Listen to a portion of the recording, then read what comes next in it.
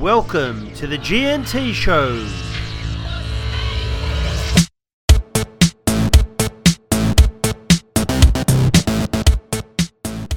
All right, welcome everybody to another week of the G&T Show. Once again, I am joined by my host with the most, a man who's been single-handedly campaigning to get an EGM called at Canterbury Bankstown, otherwise known as the deal maker. G, how are you this week? I'm good. I believe isn't that illegal when it comes to federal politics? Branch stacking? Branch stacking. No, you've been a member at Canterbury for ages. A long-time member, but yeah, so look, I know there is an EGM called. You saw the updates in the paper this week, but no, I haven't had anything to do with gathering numbers, no. I don't know enough people. I've heard 116 signatures have been signed. You're one of them, calling for the EGM. So if you want to know who G is, the man behind it, just he's one of those 116 names. He did sign as IP freely, so... Oh, my God. Oh, well, yeah, sorry, dad joke. All right, guys, another massive week, final round of rugby league. This has been colloquially named as the G round because there was no defence at all played during the whole round of rugby league. There was 83 tries in 8 games. That's over 10 tries a game. A massive week of non-defence in the world of rugby league. It was a terrible round, but we'll get into that a little bit later. What do I say? An alleged eye gouge, an alleged racial slur, Kevin Walters and potentially Craig Bellamy to the Broncos. The first Origin names for New South Wales were announced. We're now looking for a new Queensland Origin coach 5 weeks out from the first Origin. Manly have confirmed the signing of Kieran Foran, and Canterbury and West Tigers have had a clean out of their ranks that have already been announced. Where do you want to... Oh, and before I forget, Nathan Cleary, who had 6 points docked from the Dally M 3 months ago because of the TikTok video, that they said the NRL came out this week to Buzz Rothfield and said, just joking. Gee, does you or your cat have an opinion on any of the goings on in rugby league this week? She does. She's trying to type. Oh, God. Can I just say, the listeners have voted this week and they actually prefer the cat to you. So they'd rather have the cat on the podcast. I'm working on getting it to learn how to podcast. So once she's ready, I'll put her on. So let's start with the clean out at the Canterbury and West Tigers. The Dogs had Kieran Foran, Aidan Tolman, Montoya, Kerrod Holland, Jack Cogger, You are terrible with Islander names. I am. You are terrible. Suasaso Su, Tim Laffey, and Isaiah Tass all got released from the Dogs this week. Unfortunately, that left another 24 of their players in the squad. Kieran Foran is signed for Manly. Allegedly, he signed for less money than Canterbury were offering him. With a 1-year deal, with a 1-year option on the club side. So something's going on there that he was desperate to get out. What do you think of the goings on and the shenanigans at the Canterbury Bankstown club? Oh, look, I think they made it clear they didn't want foreign.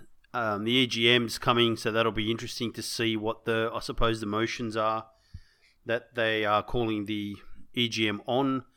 The clean out... there are a couple of players there. I feel for Marcelo Montoya, had a horrific knee injury, so he hasn't come back physically quite the same.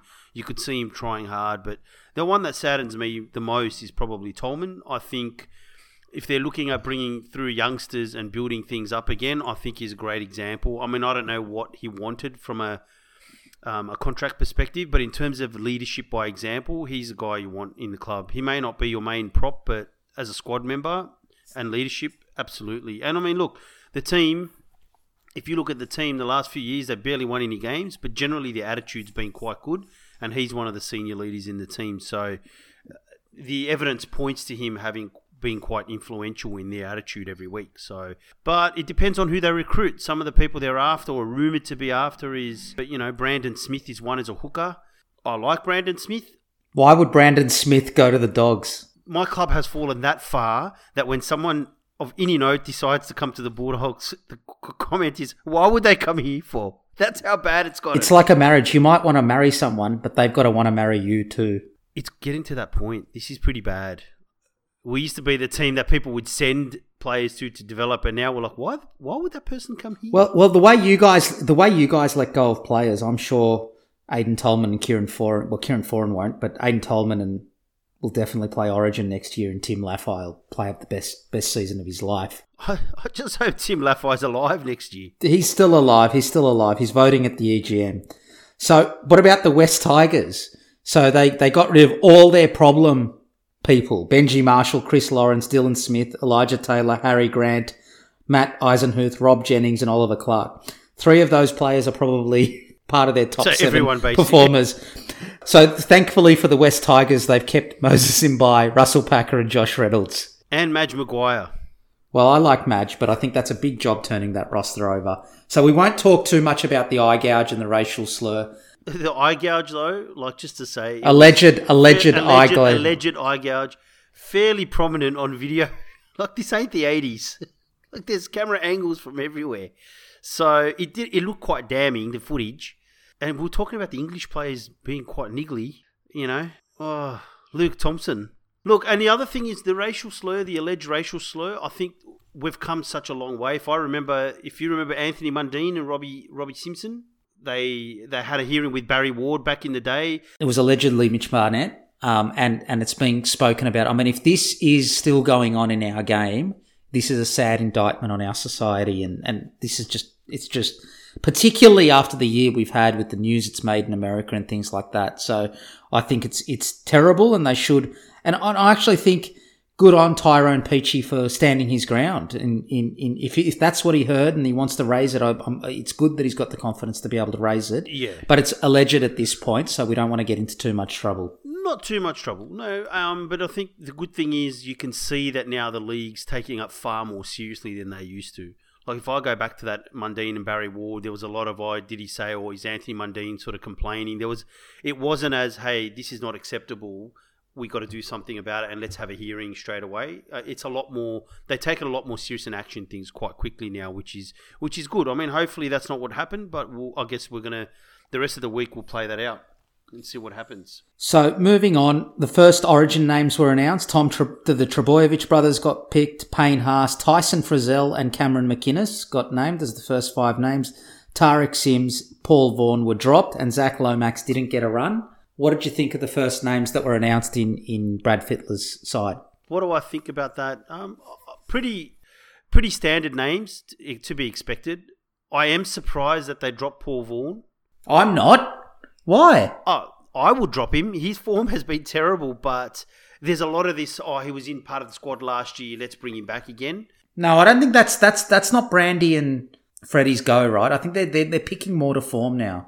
Freddie does pick more to form, and I think that's why I always knew he'd turn New South Wales around as a result of that. But I am surprised with his Frizzell. I mean... Yeah, that's the one that surprised me as well. Although he was good on the weekend. He was really good on the weekend, but... He was, but he's one of those players where I think sometimes he's so athletic and he can do incredible things, but then he has no impact for most of the game, right? So, McInnes, it's good to see his form rewarded. Cam McInnes has been playing great for 2 years, so this was a good reward for his form. I don't think he's a back rower. He gets through a lot of work. His defence is superb, Cam McInnes, and he's tough and brave and all those things. But I don't think he's in. We've got to see the other 22 names, but I don't think he's in this squad as a back rower. He can cover a few different positions, which is why I suspect he was picked. And for Trebojevic, I understand why he's there as part of the bigger squad. But would I start him, even though I think he's an incredible talent? No, I wouldn't. He's barely played this year. Well, let's see how we go over the last 5 weeks. But, I mean, it was odd that Manly played him last week. The other big news coming out of the other Origin camp was Kevy Walters, allegedly, or to be announced tomorrow. We're recording this on a Tuesday night before the first week of the finals. It looks like he's going to be named as the new Broncos coach. And Craig Bellamy looks like he'll be joining him in 2022. As a football director, style of role, technical director. Part-time, he made that quite clear. Well, he's 61 years old. By the time he goes to the Broncos, he'll be 63. I think he wants to enjoy some of the warm weather and not have to work full-time. Fair enough. Yep, that's pretty much what he said. He just said, I'd love to still be involved in a part-time basis. The intensity, he just needs to, he said, take a step back from it. He's too involved. He's very hands-on. Bellamy, which explains why Melbourne are always so good. He's like your cat. She's very hands-on, typing during the podcast. Yeah. I'm looking forward to her attacking your face during this podcast. So the rumour is it's between Wayne Bennett and Mal Meninga for the Queensland Origin coach. We're 5-6 weeks out. Queensland QRL have come out today and said Kevy will play a role, but it won't be as coach. For Mal to be able to coach, they need to overturn the convention that's existed since Terry Fernley coached New South Wales and then Australia, that you can't coach both Australia and a state team because of the issues Terry Fernley created by picking all his own players. Well, he basically picked the New South Wales team for one of the Australian games back in the 80s. So since then, that hasn't been the case. So it could be Wayne Bennett. Paul Green's been mentioned, but I suspect it's going to be Wayne Bennett. How do you think Wayne will go back in the old arena? I think Wayne Bennett is a good Origin coach. I mean, he's a good coach anyway, but I think Origin suits those coaches don't need to have that hands-on detail like a Freddie. And I think Bennett kind of lets his players play and lets the talent flourish. He doesn't get too hands-on. I think he will suit it. Well, they're motivational coaches. I think Origin works for motivational coaches because you don't have them week in, week out, so you can't work on the technical stuff, the wrestle, the speed of the ruck, how you defend, how you attack. So a lot of it's about motivation, effort, connecting with the players, bonding, dare I say it, bonding, all that sort of stuff. So is this the same bonding that Bradley Clyde went on under Wayne Pearce and fell off the horse? No, Wayne Bennett will bring the disco dancing if you saw him in the change rooms against the Broncos this year. He'll get them. Right. All right.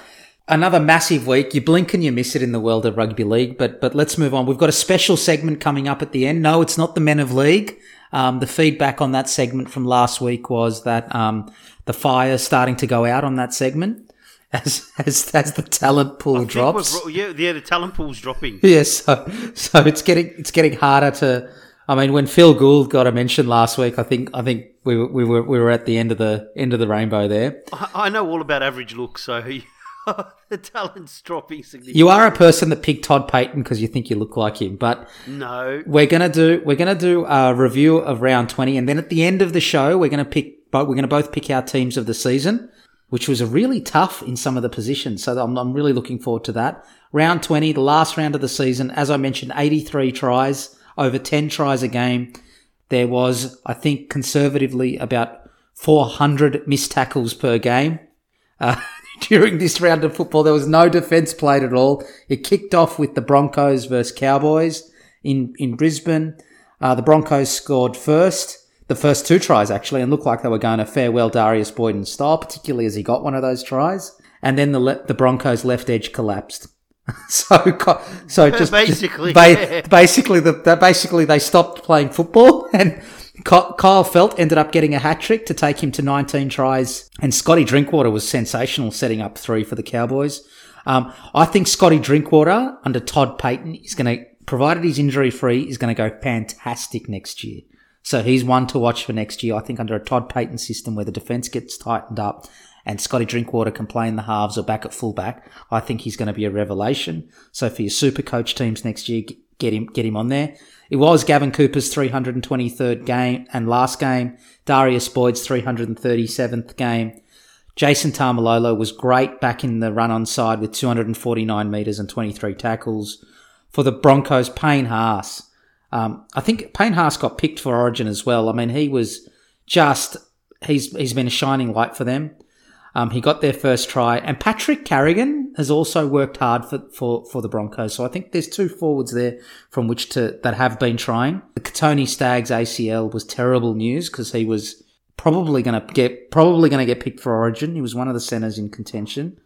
I would say for sure he would have been. He's had a really good season, And 2021 for both these teams with new coaches: Brisbane with Kevy, North Queensland with Todd Payton. North Queensland, the coaches have got to focus on different things. Obviously, Kevy's got to tighten up the defence of the Broncos. It was horrific. They conceded another 6 tries in this game. And for North Queensland, actually, Todd Payton's got to put some spine in them away from home. Outside of Queensland, North Queensland don't play well. And he's shown with the Warriors that he can get a group of players that are not playing at home up for each and every week, and we'll talk about the Warriors a little bit later. What did you think of this crackerjack game amongst two powerhouses, G. I was just hoping Brisbane would lose so they'd get the wooden spoon, and they were up 12-0, and I was starting to get a little bit worried. But Brisbane left-hand defence just fell apart. Drinkwater and Felt tore them to shreds. And it was just one of those games. They had a hit out. Payne Haas, good attitude. I mean, his chase of Tabuai Fidel. I mean, God, what? He's done that a couple of times in the last few weeks. He could have turned it up. He's chasing these players down, so he deserves his origin spot. He's been great for the Broncos. Yeah, there's no point, if you think about it, chasing it down. They're coming last, and yet he still sprinted that 50, 60 metres. And God, imagine him trying to tackle him at full speed. Like, he can move. He can move. He can. Could you imagine how well you could go if you had the same effort as Payne Haas on this podcast? I'd be like Alan Langer. I'd just come out with the water, have a chat, and then leave. Yeah, just you and Jimmy Dimmick talking. Yeah, of course. Setting up the attacking strategy. Well, the highlight for me was the last try, the Valentine Holmes, zigzagging through the defence. Good to see him back with his footwork. It's taken him a number of weeks probably to get in a little bit more footy shape. And the early pass to Fidel, and the hand went straight up in the air. 50, 60 metres, no one was going to touch him. Well, he's lightning, right? No one was going to touch him. That was exciting. Other than that, not much to report. I think, like you said, Carrigan is a toiler for the Broncos. You know, someone to build on, but... Has a go. Like, he's a bit like Aidan Tolman for your guys, right? He just gets in there, has a go, does all the little things. And sad to see Darius Boyd bow out. I mean, he always comes... What about the criticism they've copped about the gender reveal at the end of the game with Darius Boyd? So they've had a tough season. They've been smashed in the press. Like, just let them have their fun. I mean, God, we're such party poopers now. But, you know, he's always come across as a bit of a prickly character, but 330 games, grand finals, state of origins, tests... Everything. He's done it all in the game. I don't want to see players celebrating after a loss about an unborn child. That's what the press is basically saying. It's terrible. Let them have some joy in what's been a very joyless season. So moving on to the next cracking game of the round, the Gold Coast Titans versus the Newcastle Knights. I don't know what to make of the Knights. They're in a bit of trouble, I reckon, and I think South is going to potentially towel them up this week. Although they do always go well after a hiding. The Gold Coast Titans won this 36-6, 7 tries to 1. It was the Titans' 5th win in a row. Their first win against the top 8 side this season. They've now beaten more top 8 sides than Cronulla. Ash Taylor played really well, and AJ Brimson was amazing in the second half. What a rich vein of form he is in. He hasn't quite played enough games to make our team of the season or my team of the season, but has been absolutely outstanding. The Gold Coast kept attacking the Knights' right edge after the Knights couldn't hold onto the ball. They just made too many errors coming out of their own end. Mitchell Pearce missed 7 tackles in the first half. Not his finest game. He will be Cody Walker, the big boppers at South. They're really going to target him because he's missed a lot of tackles this year. 77 to be exact. For those listening, G's done research this week, which will be amazing. Statistical research. It's the first time he's done research since we've started this podcast, so I'm looking forward to what he's got to offer. I'm an eye test guy. I trust my judgment watching the games. People have been listening to this and they've worked out you're an eye test guy. Mitch Rain, fantastic at number 9. Tremaine Spry was also great. Not Kalen Ponga's best game ahead of South's, but the Titans ran for 700 metres more and 200 metres more from kick returns. I mean, they just smashed them. And of course, there was the alleged racial abuse, allegedly by Mitch Barnett. I mean, what did you take out of this? What do you take out of this if you're the Knights, first of all? I want to drop the F-bomb, but we're done. Like, honestly, they were at full strength trying to get a home semi, and they got absolutely torn apart. They were horrible. Particularly the second half, yeah. The first half, they dropped the ball coming out. I mean, if they play like that, Souths could put 90 on them. Yeah, it wasn't even the errors, it was the attitude. Like, the attitude was poor, some of the missed tackles, the gaps. And you're talking about the Titans who haven't, you know, they're gone. They have nothing to play for in theory. And they were far more intense, played with more joy. They tore them to shreds. I think they need to find a way to get Ponga in more space. He was involved, but he was getting it with the defence in his face, and it just makes him less effective. Once he's got the ball in a bit of space, he's a lot more dangerous, and I think they struggled to get him that. Too late for that. Too late. I mean, it's the semis this week, right? I mean, if you don't have an attacking system that gets your fullback into space now, That's too hard to work on in 4 days and get that. It is. They have in the past, but for some reason they really struggled against the Titans. I like that Tremaine Spry.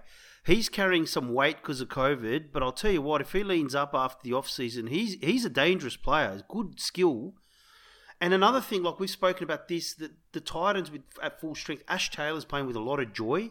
He's just attacking the line, and you can see, and this is what I was talking about by the... Is this Jim Dimmick? Holbrook. Well, have you noticed the Titans are happy to attack from their own 20 every week? Right? Every week they will attack from their own 20, and if they see a team short, they will spread the ball. I don't think you can take too much from this round where no defence was played. No, it's not from this round. It's been a pattern for them in the last 4 to 5 weeks. They're one of the few teams... I think a lot of teams are attacking from inside their 20 now. No, the good teams anyway. You're a dog supporter, so you haven't seen it this season. It's been a long time since I've seen that. So...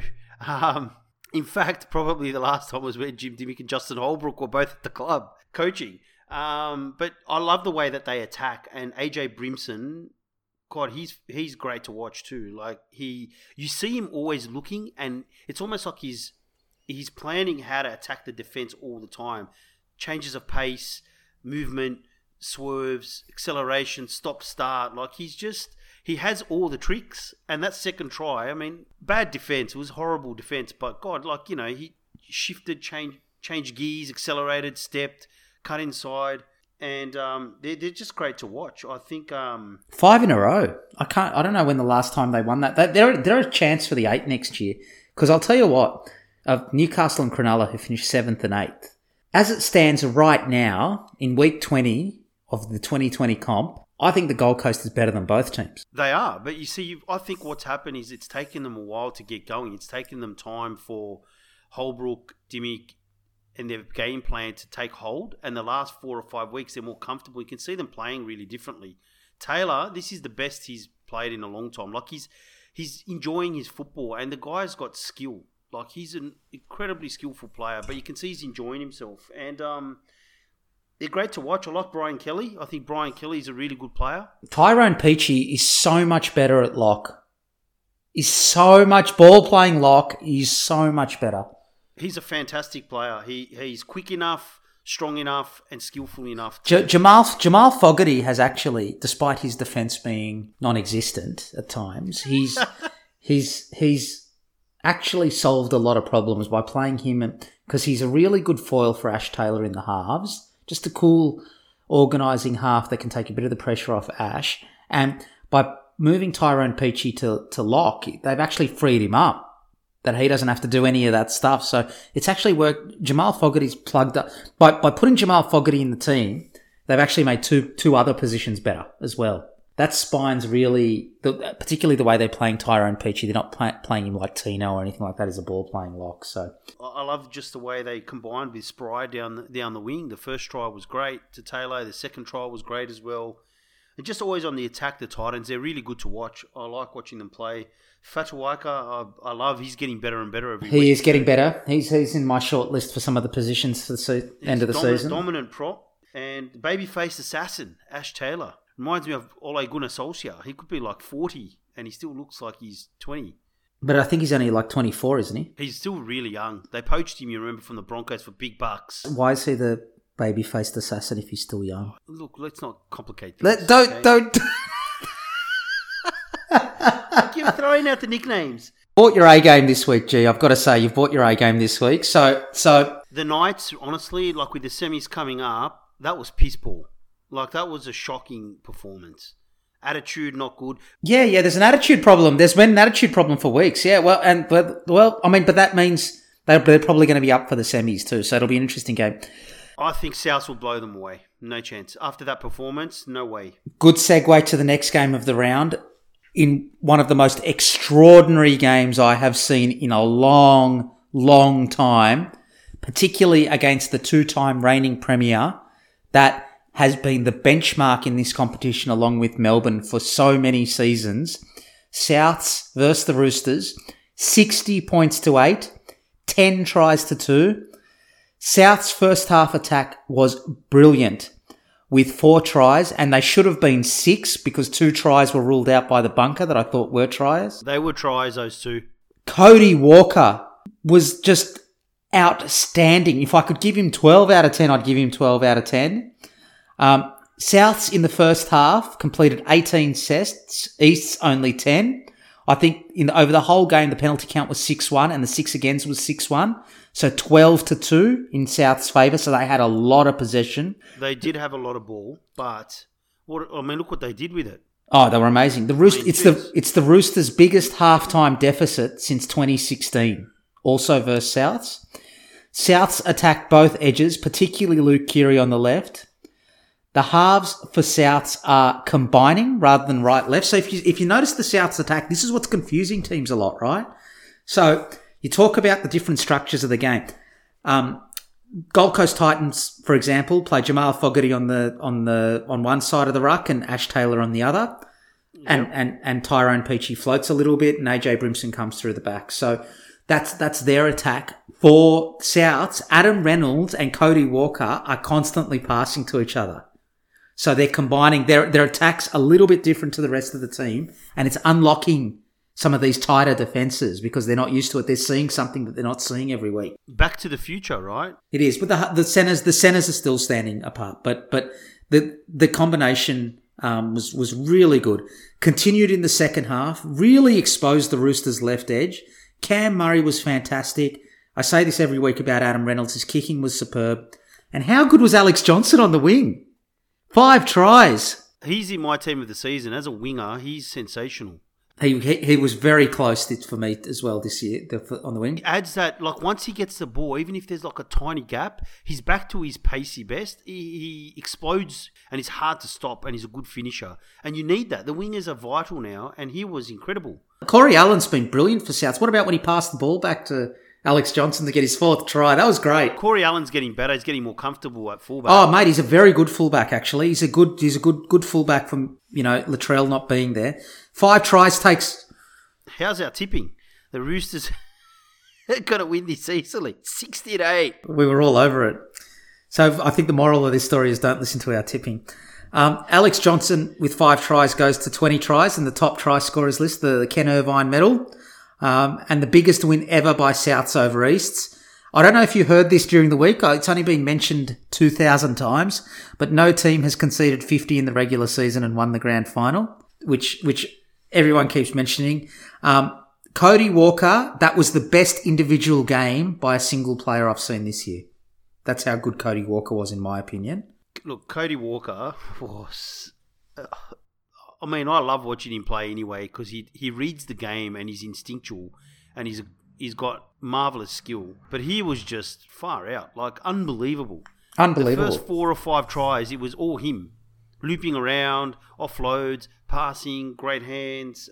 His passing to Alex Johnson to put him into gaps, drawing the defence. He was just I can't believe how good he was. Souths were good, but Cody Walker made them phenomenal.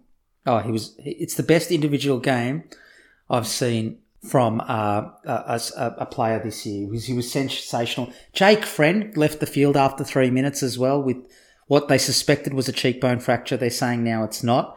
The only positive I took for the Roosters out of this game, and they missed their right edge was missing Joey Manu and Brett Morris. So they're probably 2 of the better defensive edges in the competition, so that made a big difference. They're going to come back in this week. But the only positive was SBW did play 47 minutes for the Roosters. So what more is there to say about this? If they play like that every week in the finals, they'll win it. Souths. If they play like they did against the Roosters, that is one of the top 3 teams in the comp. The benchmark over the last 10 years. 60. They scored 10 tries. Yeah, incredible. It's 1 every 8 minutes. 30 minutes to go, the Roosters were sort of still in the game. They put 34 points on with 30 minutes left. It was just an unbelievable performance. It isn't, I don't think it was luck. Sometimes things stick. They actually just tore them apart. Walker was either making breaks or putting someone into a gap or putting someone over for a try or setting up a play to create momentum. It wasn't just his finishing. And he was all over, like you said, all over the ball. His try where he scored off the grubber, was that Corey Allen or was it Campbell Graham? It's Campbell Graham, I think. He looped around from the other side of the field. Like he was on, like you say, the same side of the field as Adam Reynolds, and he popped through for a grubber. And his reading of the game and his anticipation was just all on show. It was just unbelievable performance. And you know what? He's capable of that. So if he plays like that in the semis, I don't know. You know what? Some of the teams aren't playing that well now. I think the Roosters, I'm shocked because they were sensational, and the Penrith. But Para's gone off the boil a little bit. Melbourne's Melbourne, you know, but they struggle with that type of stuff in attack, Melbourne. When their defense is they expect a rigidity in the other team's attack. Cody Walker gives them a totally different look, and it throws Melbourne's defensive patterns out. So in the semis, they could struggle. Teams defend differently, right? So not every team defends the same way. So South's match up against the Roosters' ruck defence, you know, they were really good against Para in the regular season as well. On their day, playing the style of football they are, they're very, very hard to stop. Now, they're a little bit inconsistent, and I'm not sure they've got as much class in the forwards as some of those other teams. So as long as they can get a draw out of the forwards, then I think the rest of the game comes to them. I mean, Cam Murray's an important player for them as well. So I think you're on the money there. I think that's where they're probably, you look at their forward pack and they do a job, but I wouldn't say they would dominate other packs necessarily. So, I mean, Damien Cook steps up a little bit of his running game, I think. I mean, he does run a fair bit, but if he can create a little bit more danger, I mean, they'll be really hard to beat. They will be hard to beat. Well, and so after a wrap like that, get all your money on the Knights this weekend. So, correct. Everyone, ladies and gentlemen, it's that time of the week. If you're listening in the morning, grab yourself a cup of coffee, put your earphones on, sit out on the balcony, get some rays. If you're listening in the evening, grab a glass of red wine, for it's that time of the week. It's Bulldogs Hour. Now, the Bulldogs played the Panthers, and I am amazed that the Bulldogs kept the Panthers to 42 points and only 8 tries. Luckily, the Panthers rested a few players. You scored, carry the one. Oh, that's right, no tries. And the Panthers scored 8. Aiden Tolman. I felt sorry for Aiden Tolman in this game. He got ruled out in the warm-up just before his last ever game for the Bulldogs. I think we found Josh Jackson's permanent position, though, because of that. Because of Aiden Tolman getting ruled out, he played through the middle. He was much more effective through the middle. Penrith rested Dylan Edwards, Kickow, Stephen Crichton. And this was their first game at ANZ, so they didn't warm up on the field because you're not allowed to warm up on the field at ANZ on grand final day. And they came in the day before to do kicking practice. So Nathan Cleary's got them thinking this was interestingly their first game at ANZ. Canterbury did compete for the first 30 minutes. Yeah, and still ended up 42-0. That's what's incredible. But let in 3 tries down the left of the Panthers' attack, the right-hand defence for the Dogs. And the second half was a procession. I mean, it was just put the cue in the rack. They're going to kill them. Luke Thompson is on report after an alleged on-field eye gouge accusation from James Tarmow. And Faitala Mariner looked the most likely for the Dogs, as he has been for most of this season. One of their better players. Hair Bear, he's got a great hairdo, Raymond. He's probably been our best player this year. And yeah, I agree with that. And Isaiah Yeo and Jerome Luai were absolutely brilliant. Jerome Luai with 4 try assists. They were brilliant for the Panthers. G, I want to hand this over to you. It's been a long season for you. I've thoroughly enjoyed talking to you about the Bulldogs every week. It's been amazing. Thanks. No, it hasn't. What did you take out of this? First on the Bulldogs. Start with your beloved Bulldogs and the magnificent strategy they've got in place there. Look, I think it's a good sign, as always. I mean, it's the last game. They're almost last. It's a good sign. It's only 8 tries. No, the positive is their attitude for half the game was pretty good, but they still lost 42-0. It's like, oh my God. Their fitness is terrible. It's the same story every week for the Dogs. They compete for the first 20 or 30 minutes, and then they're gone for the rest of the game. I mean, look, Penrith way too good. You can see the golfing class, and it's sad as a fan to see we're so far behind because Penrith had a lot of their reserves in there and their reserves blew us away. Yes. You know, which is kind of a concern. You can't turn that around quickly, you know. So I guess it was great. I enjoyed watching Brian To'o. He reminds me a little bit of Matt Utai with a little bit more speed. And height. Oh, geez, Matt Utah was short. He was about 20 metres wide, but He was about reminds me of Matt Utah, except he looks nothing like him. No, just the way he plays, his explosiveness is just phenomenal. I mean, what do you say? I mean, Jerome Luai, what a player. I think he's great. We all know the Panthers are good. We want you to focus on the Dogs. Oh, with Tenny Zalesniak, who bought him for $700,000, he was woeful. His attitude, honestly, it's not about the fact that he didn't have a good game. His attitude was pathetic. It really was pathetic. This is what I've been waiting for. No, mate, you know what? I can see why the Panthers let him go. This guy's was the captain of New Zealand.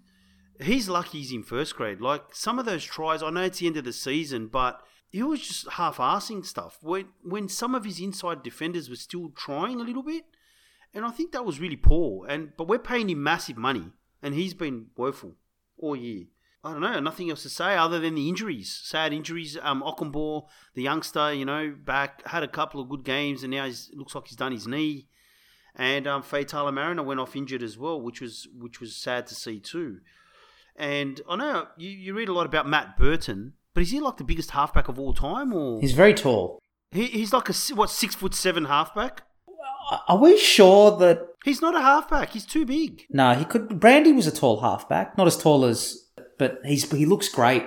The times he's played, he's looked really good. I think I've got high hopes for Matt Burton, but maybe I'm not a good judge of character. I mean, if he's a youngster and he's good, my recommendation would be don't go to the Dogs. And I also think the Dogs are likely to squander his talent. I mean, if you're a young player with talent, I mean, you're better off staying in Penrith. I mean, you might not get any game time, but maybe the Warriors, although they've got halves as well. Gold Coast Titans is someone I'd be looking for, although they got Jamal Fogarty.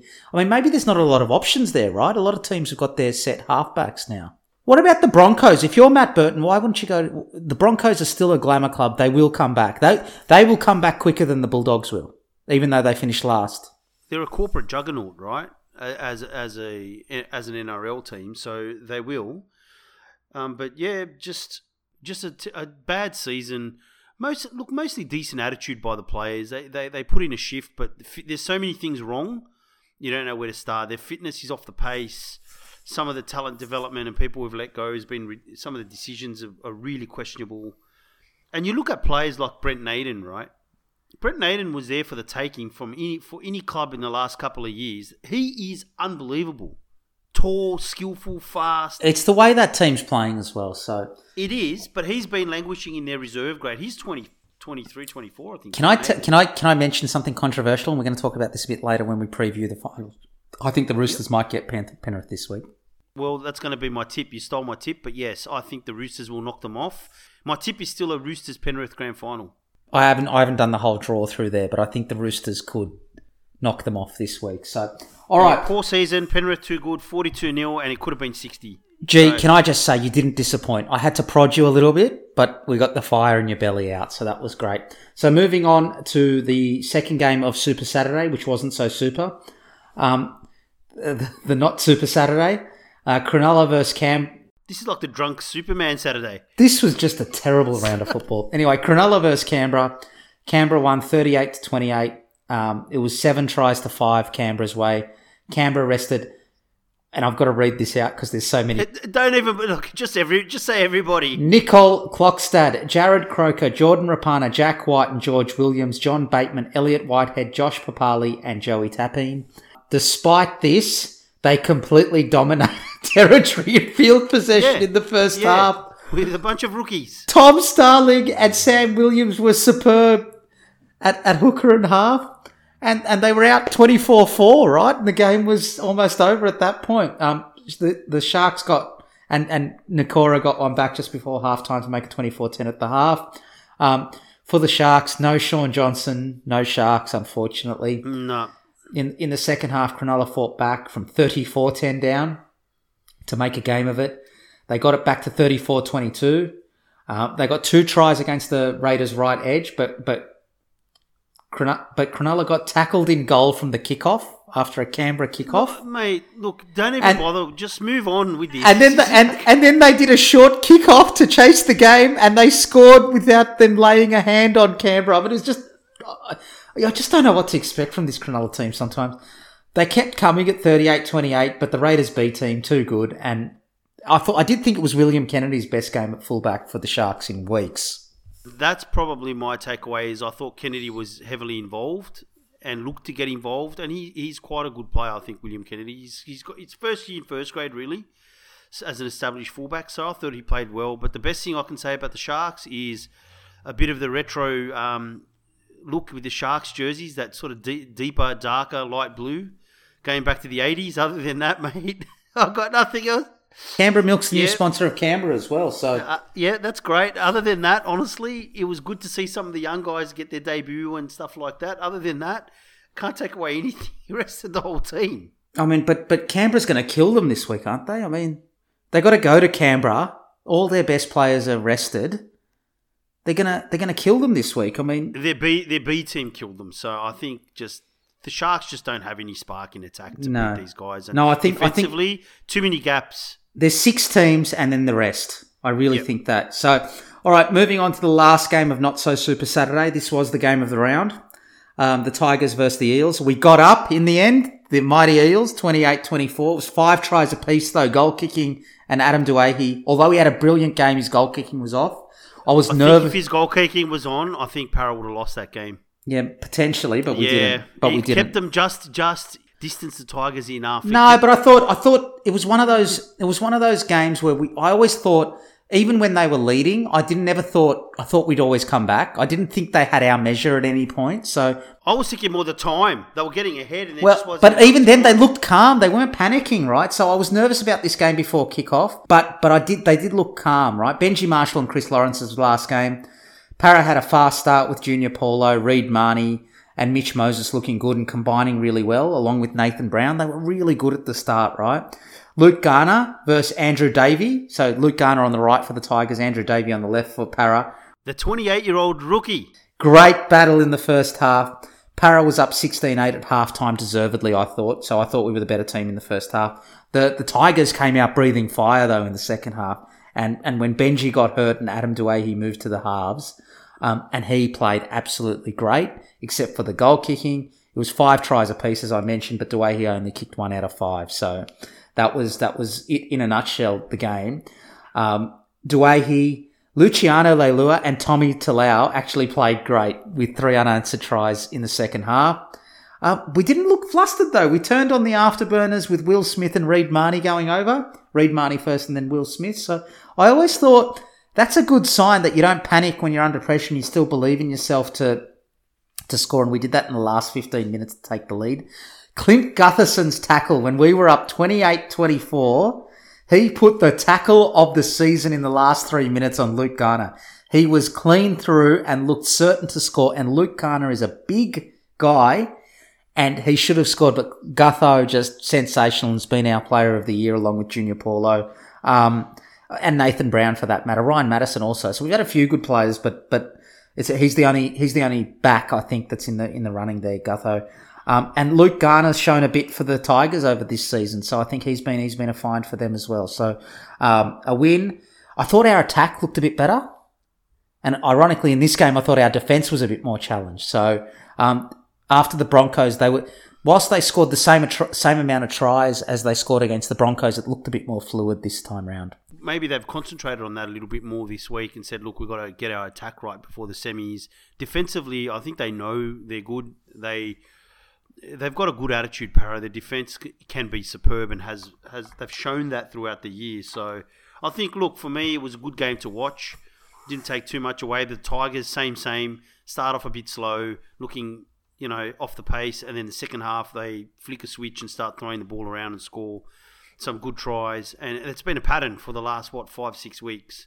I actually thought they might get Para towards the end, but I don't know if Para upped the tempo, so to speak, but it's almost like they knew that if they stepped it up a bit more and came with a little bit more intensity, they would run over the top of them, and they did. They scored a little bit easily at the end. I think Para's playing to its opponent's level. So what I mean by that, yeah, they play down and they play up depending on who they're playing, and I think that's Para at the moment. I haven't looked at it that way, but I think that pretty much fits with my perception of them. That they are very hot and cold. They know they're good, but it's almost like they do enough to beat the shitty teams, and they then all of a sudden their intensity and scrambling defense is incredible against the teams that are, the performance against Penrith and against Melbourne, they were fantastic. So they have a gear. They have gears, Para. Yeah, I think that's right. They can flick through. And I think that's what showed up on the weekend. They sort of went up a gear or two and came over the top of the Tigers when they needed to. But big win, right? Top 4. I mean, they probably would have finished 5th. So, look, they would have beaten the Sharks. But nevertheless, you don't know who gets injured or anything like that. Top 4, you get a second bite. Third chance play Melbourne in Brisbane or Sunshine Coast. No, I think it's in Brisbane. It's at Suncorp. So I think we're a chance of upsetting Melbourne. We beat them 14-0 last time we played them. I know they had a lot of outs, but I think it's a good matchup for Para. I think, and we've played them, I think 7 times in the last 7 times we've been in the finals, and we've lost. We've got 5 times in the last 5 times we've been in the finals, and we've got an 0-5 record against them. So 2006, 2007, 2009, 17, 19, and 20, 6 straight final series. The Eels will play the Storm. We've got a 0-5 record to date. 2 losses in week 1, 1 loss in week 2, 1 prelim and 1 grand final. So we don't have a great record in the finals against the Storm. So no, not many people do, but yeah, except the Warriors and the Roosters. And we move on to the last 2 games of the regular season and the last 2 games of this godforsaken round. The bizarro game of the Warriors versus the Sea Eagles. Speed it up. I will. So we won't say too much about these next 2 games. The Warriors beat the Sea Eagles 40-28, 8 tries to 6. The Manly Guard of Honour for the Warriors was a great tribute. The Warriors have done amazing for this comp this year. Adam Blair's last game, 331 in the NRL and 50 test matches. Nice gesture by the Sea Eagles. Really, really great gesture by the Sea Eagles. Great for Adam Blair. I mean, he has been remarkably inconsistent. His last couple of years at the Warriors have been good, but there's been times. Remember when he was at the Broncos? I mean, he was just terrible. Oh, yeah, that was Adam Blair all over. He just had this great athleticism, good talent, good skill, but you'd see that game maybe 5 or 6 times a year, and you'd be waiting for it 7 or 8 times a year. Yeah. So that's Adam Blair all over. Manly got off to a great start. Daly Cherry Evans pass, left to right, cut-out pass to set up Ruben Garrick. Oh, wow. How many people in the comp do you reckon could do that? There's not a lot. There is not a lot that can throw that pass. There's been a lot of these floating type of passes, but that was just like a torpedo that arced up and just went straight into his... He's right-handed. It went the wrong way, going against his body left to right. Straight into his chest. It was a great pass. I don't know how many people can throw that pass. Peter Hiku then dropped the Cherry Evans bomb and Manly went on to score. They got out to a 10-0 lead. Tavita Funa and Cherry Evans then ran into each other whilst fielding an innocuous kick, and Cody Nikarima how good was that? It's regathered and scored. Then Manly was offside from the restart, and it was all down from there. I mean, the Warriors just ran in 5 unanswered tries. Katoa got a double on the right edge for the Warriors. And poor Morgan Harper this game. He came back down to earth. He had some really poor reads in defence. He did. He got schooled. He got schooled this game. He still would have been your best defensive centre against the Panthers. I have no comment on any centres in this game whatsoever, considering 2 of them were in our lower grades and didn't get a shot anywhere. I mean, just before half-time, Daly Cherry Evans also set up that try when he kicked inside his 40. This is what I'm saying about team. There's a lot of teams attacking from... But it was like totally lucky bounce. I love the commentators are like, oh, what a great kick. Sure, but he was trying it. Your point was, are they attacking? And I'm saying, yes, that's been more of a trend. I think it's great when they try that stuff. Yeah, I love it. And Miski went 60 metres to score. So it was only 26-14 at half. How about Abbas Miski, right? He was never going to pass that ball. Never. Times where you're like... Never. You're like, you should pass the ball. And this guy's like, I'm doing everything I can not to pass. Step, shimmies, the whole lot. Dummies. His post Shaq trade Kobe. He wasn't passing the ball. He wasn't passing the ball. No way. The second half was crazy. I mean, it was 3 tries apiece. Adam Kieran, Bulldogs Jr. Can we move on, please? Finished with a hat-trick on the Warriors, left at edge against another Bulldogs junior, Morgan Harper. But both of those are players you can build a future around. I mean, and they're not there. I mean, I know he was in the halves at the Bulldogs, but nevertheless, he's fast and he's quite a skillful player. And well, Manly seem to have turned him into a centre, right? So like, you've got Nick Kotrick, Tim Laffey, and Remus Smith. Well, Nick Kotrick's not there yet, but Tim Laffey and Remus Smith were your centres this year. Like, you're better off with Adam Kieran and Morgan Harper, weren't you? I mean, I don't understand it. I do. The club's effed. But anyway, continue on. So Miski scored direct from the kickoff in the second half, but he looked like he suffered a serious injury in the game, so we wish him well. A lot of injuries this week. A lot of injuries. Injuries the last couple of weeks. Not good to see. You know, Achilles for SJ, you know, Stags. Katoni Stags with the ACL. Ockenball. Like, just not good to see. I don't know if it's their bodies they haven't been training as... What did Aiden Tolman have? I didn't hear what Aiden Tolman had. He got a calf injury. Calf injury, okay. So, yeah. But, like, a lot of players going down with serious injuries. Not good to see. Well, you know what it is? I don't think they've had reserve grade, so I reckon if you're... No.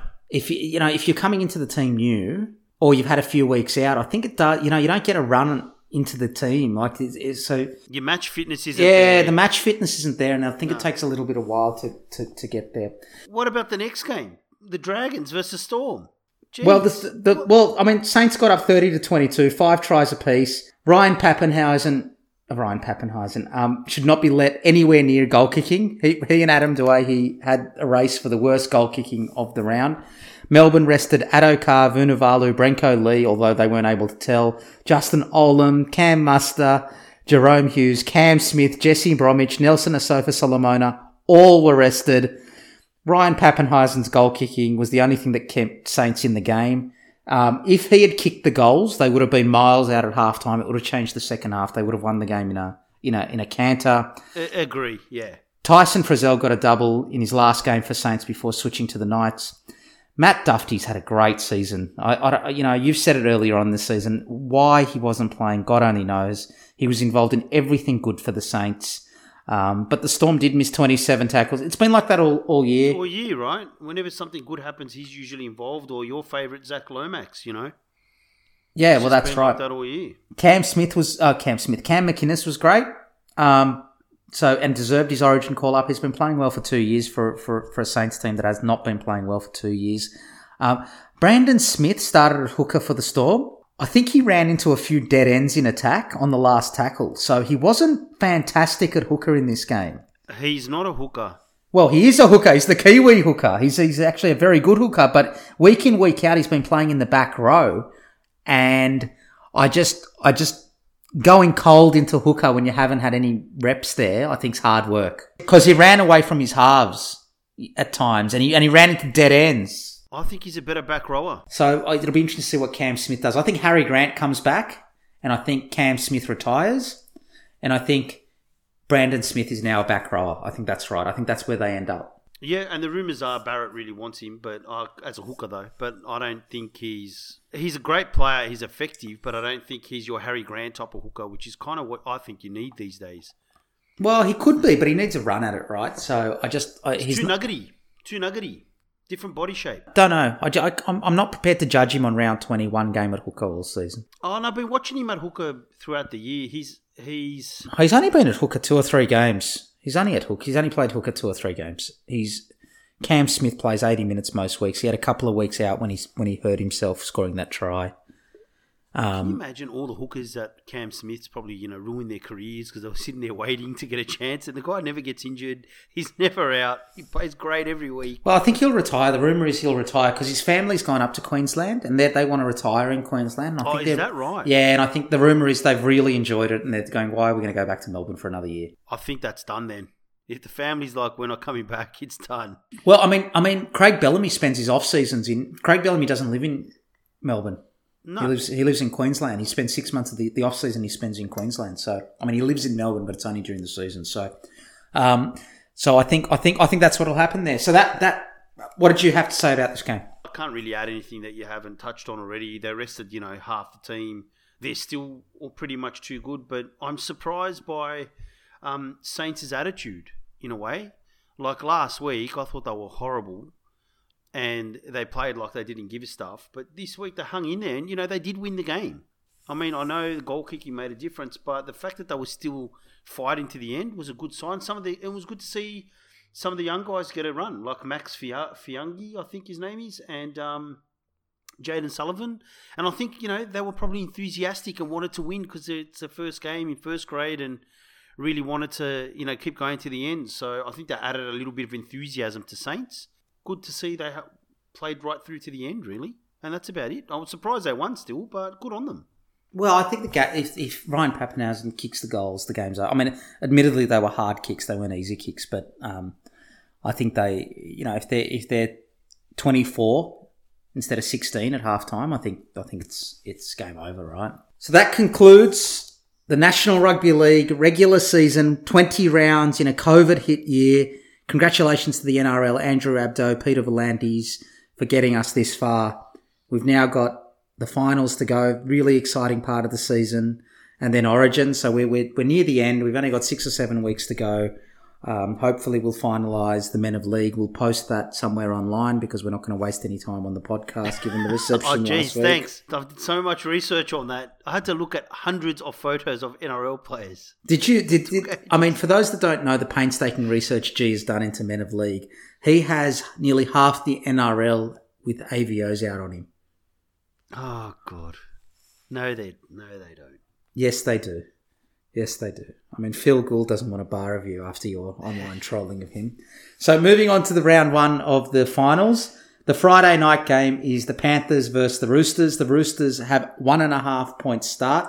Roosters are $2 and the Panthers are $1.80 favourites. This is the tightest game for the bookies to call at Sportsbet. I think that it's been so long since Penrith have been tested with a really, really tough game. And I think they weren't in the semi-finals last year. And this is a young team. It's a bit like the first time you come into Origin or the NBA playoffs might be another way to think of it. Like the basketball changes in the playoffs and I think the footy changes. It becomes a lot tighter, a lot tougher, less space, harder to break down. For this reason, I think the Roosters will get them. What do you think? I agree. This was my tip. I think the Panthers are still a sensational team, but they're young, haven't been tested at a semi-level. The pressure ramps up. It does get tighter. The defenses get a little bit faster. It does happen.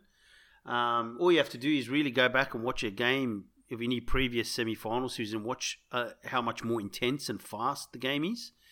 And I think the Roosters are experienced all over the park. They're at full strength.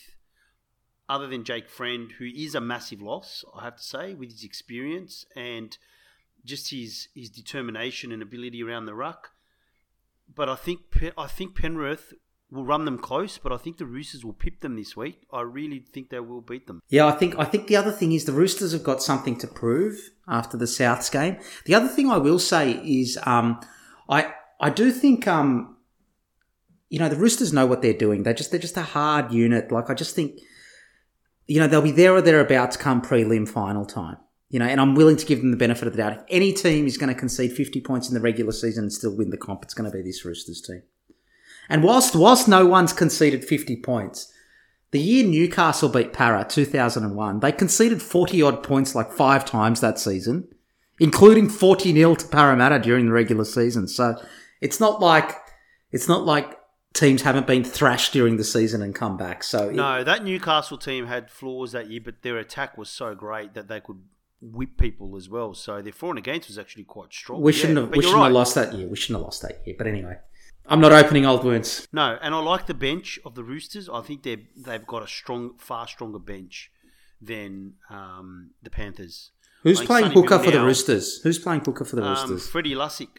Right, and so Api Coruscant.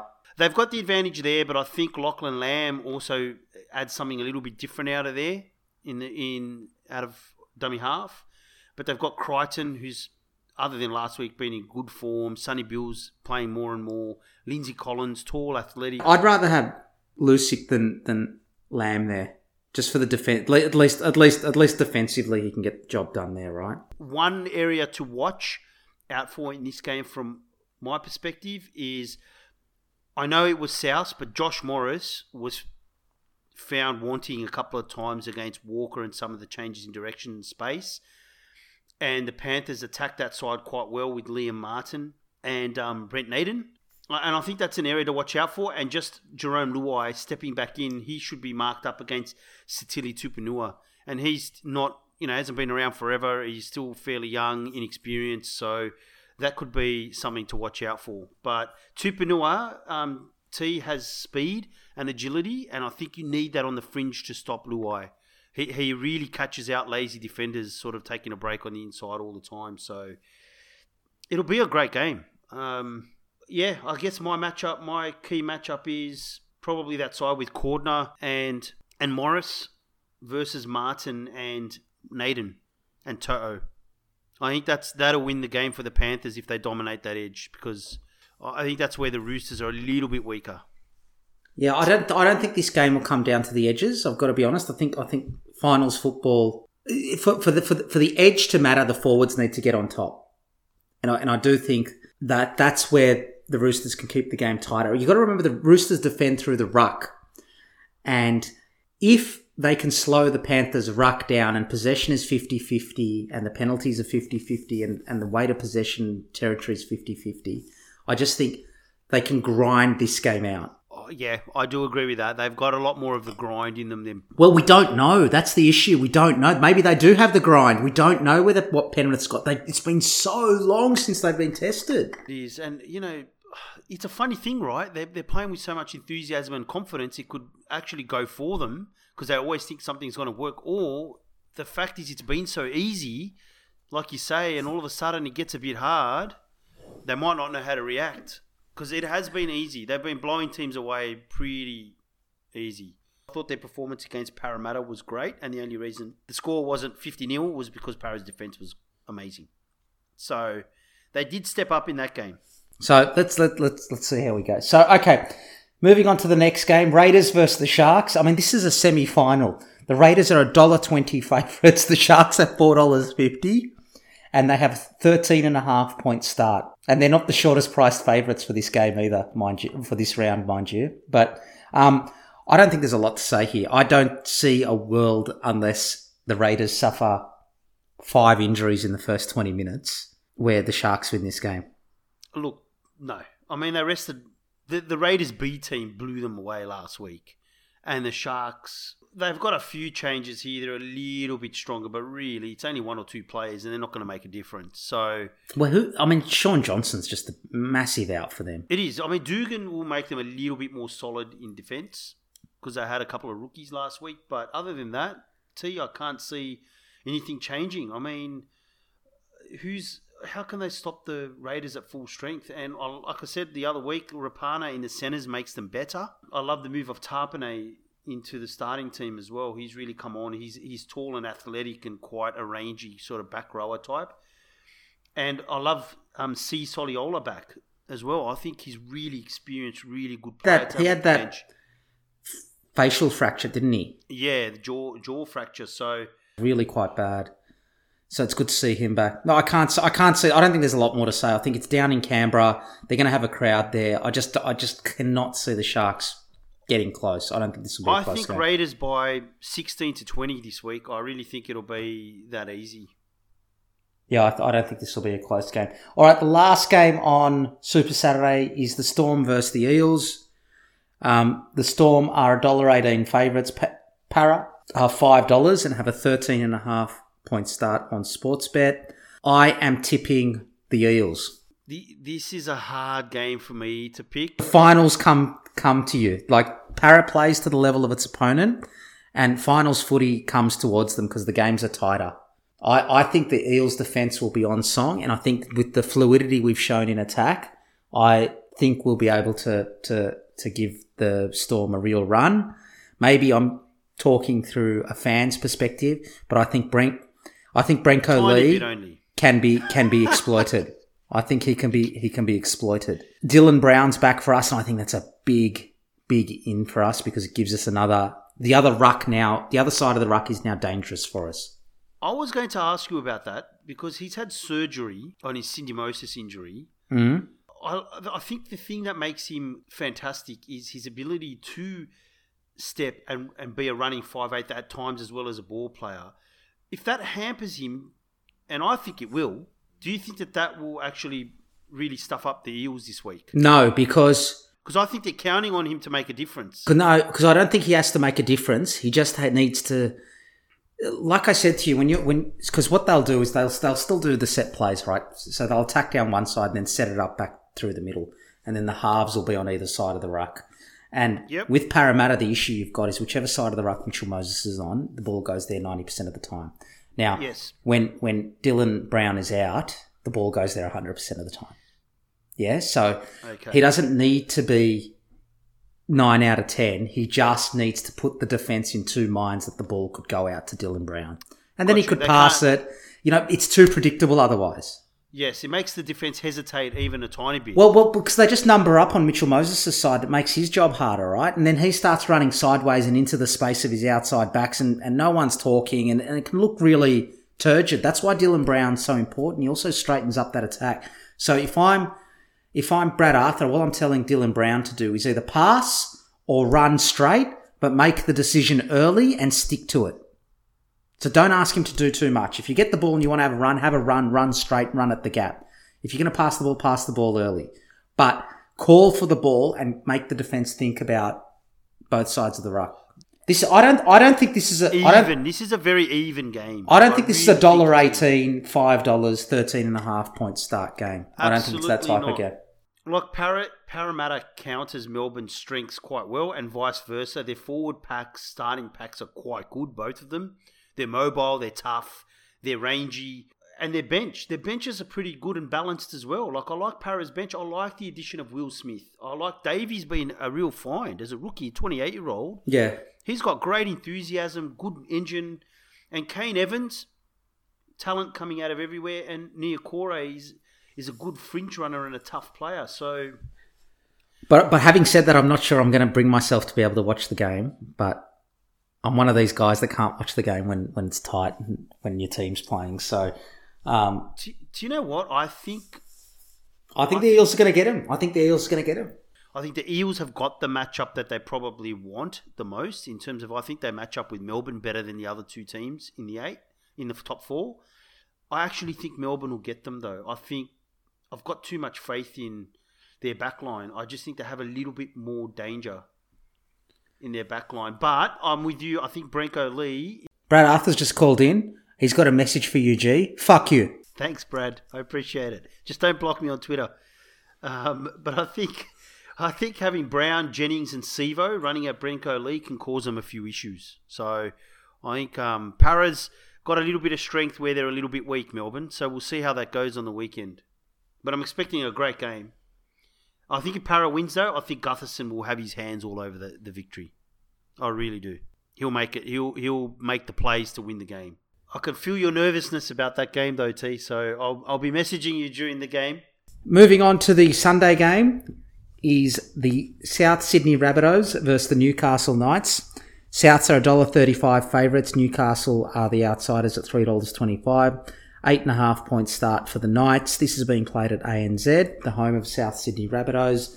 If Souths play like they did last week, and if Newcastle play the way they did last week, I don't know what the finals record is for most amount of points scored, but it's got to be a chance of being broken if they play like that. Now, Newcastle bounce back. After they get smashed, and Souths always come back to the field after they put in a good performance. So it gives me some hope about this game. But in the end, I think Souths, the way they've been playing, I just can't see them. I just can't see Newcastle troubling them. I'm the same. I like, the look of some of Newcastle's players. I like Edric Lee. He's like a gangly spider, all legs and arms everywhere. He's an awkward player to watch, but quite effective. Their centres have got pace and power, Tuala and Best, but mate, last week against the Titans, like some of their efforts in defence were poor. Like, are they going to really step it up in the semis? Look, being their forward leader's Clemmer. I've always had my doubts about Clemmer. Great physical specimen, does a lot of work, but there's a lot of gaps in defence. He's like a more mobile nupper, and I think sometimes his attitude isn't always the greatest. And I think sometimes that rubs off being the forward leader at Newcastle at times. Unless Kalen Ponga has an absolutely phenomenal game, I can't see the Knights winning. Clemmer's been good for them, just tucking Statistically, he's sensational. Statistically, he's great. But he's had a good season for them. But he's got too much class, Souths. It's not a Melbourne Para game where you look at the rosters and you go, actually, these teams are talent-wise. Para could. I look at the teams on paper and I go, Souths have got the more talented players. Campbell Graham has been sensational for them in the centres this year. They also lack a little bit of experience, the Knights, in the semis, like Heimel Hunt. Well, it's the first time since 2013, isn't it? Yeah, like Mason Lino. These guys can play, but they haven't been in the semis before, and a lot of the South players have. So I think the only way Newcastle can win is on the back of some individual brilliance that changes the momentum of the game. Like if Kurt Mann pulls something out, and he's capable of that at times, or Ponga carves up the defence constantly. Other than that, I can't see them winning at all. Like they just don't, like you say, have the class, I don't think. South can match their forwards, but they've got the class in the back line that makes them a lot better. I mean, having said that, I think Bradman Best and Tuala I think that's a good centre pairing. It is, yeah, definitely. But yeah, I just look at this team and I go, I wonder if Adam O'Brien hasn't got this team playing above its level on paper. It's a distinct possibility that that's the case. If I look at their players, like I like Mason Lino, he's a bit tricky, but the thing is, if you compare him to Cody Walker, he's not as dynamic in any way. And then Mitchell Pearce isn't as dynamic. I like Pearce's involvement, but it's, you're kind of organising. They don't have the punch other than Ponga. Well, Mitchell Pearce is a liability in defence, though, right? I mean, you just keep running at him. All right, so our tips for this round are the Roosters. I think we're in agreement there. The Raiders. Yeah. We're split on the next game. You're going for the Storm. I'm going for the Eels. I've got the Storm. And on the Sunday game, I've got Souths and you've got Newcastle. I've got Souths. We've both got Souths. Unless Kalen Ponga honestly gets a 10 out of 10, I don't think they can't beat them. Well, I mean, he's capable of producing a game like what Cody Walker produced on the weekend, isn't he? He's a great player.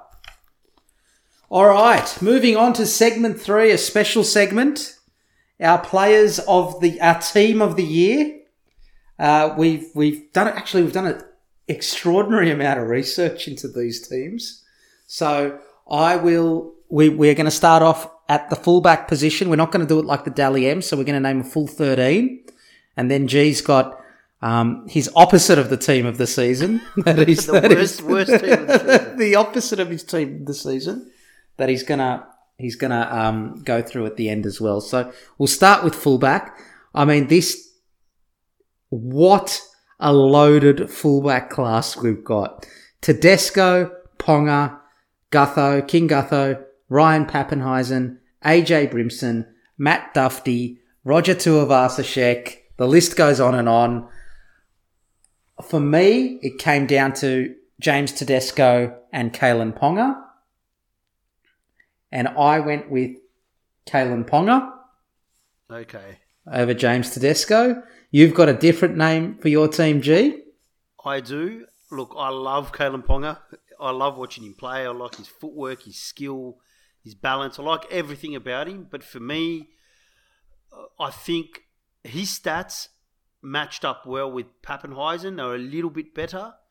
But I felt that he was also a beneficiary of playing for Newcastle, and he's kind of their main attacking threat as well. Whereas Pappenheisen, that's kind of distilled a little bit in Melbourne across different areas of the field.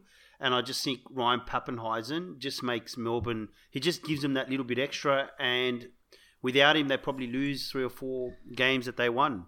I think Adam O'Brien's attack is very similar to the Melbourne Storm attack. So I had a look at this on a couple of different levels. I just want to give you, I'm not saying you're right or wrong, but why I landed with Kalen Ponga. If you look at it on a per game basis, I'm just trying to find the statistics here. Okay, so I've got Kalen Ponga here had...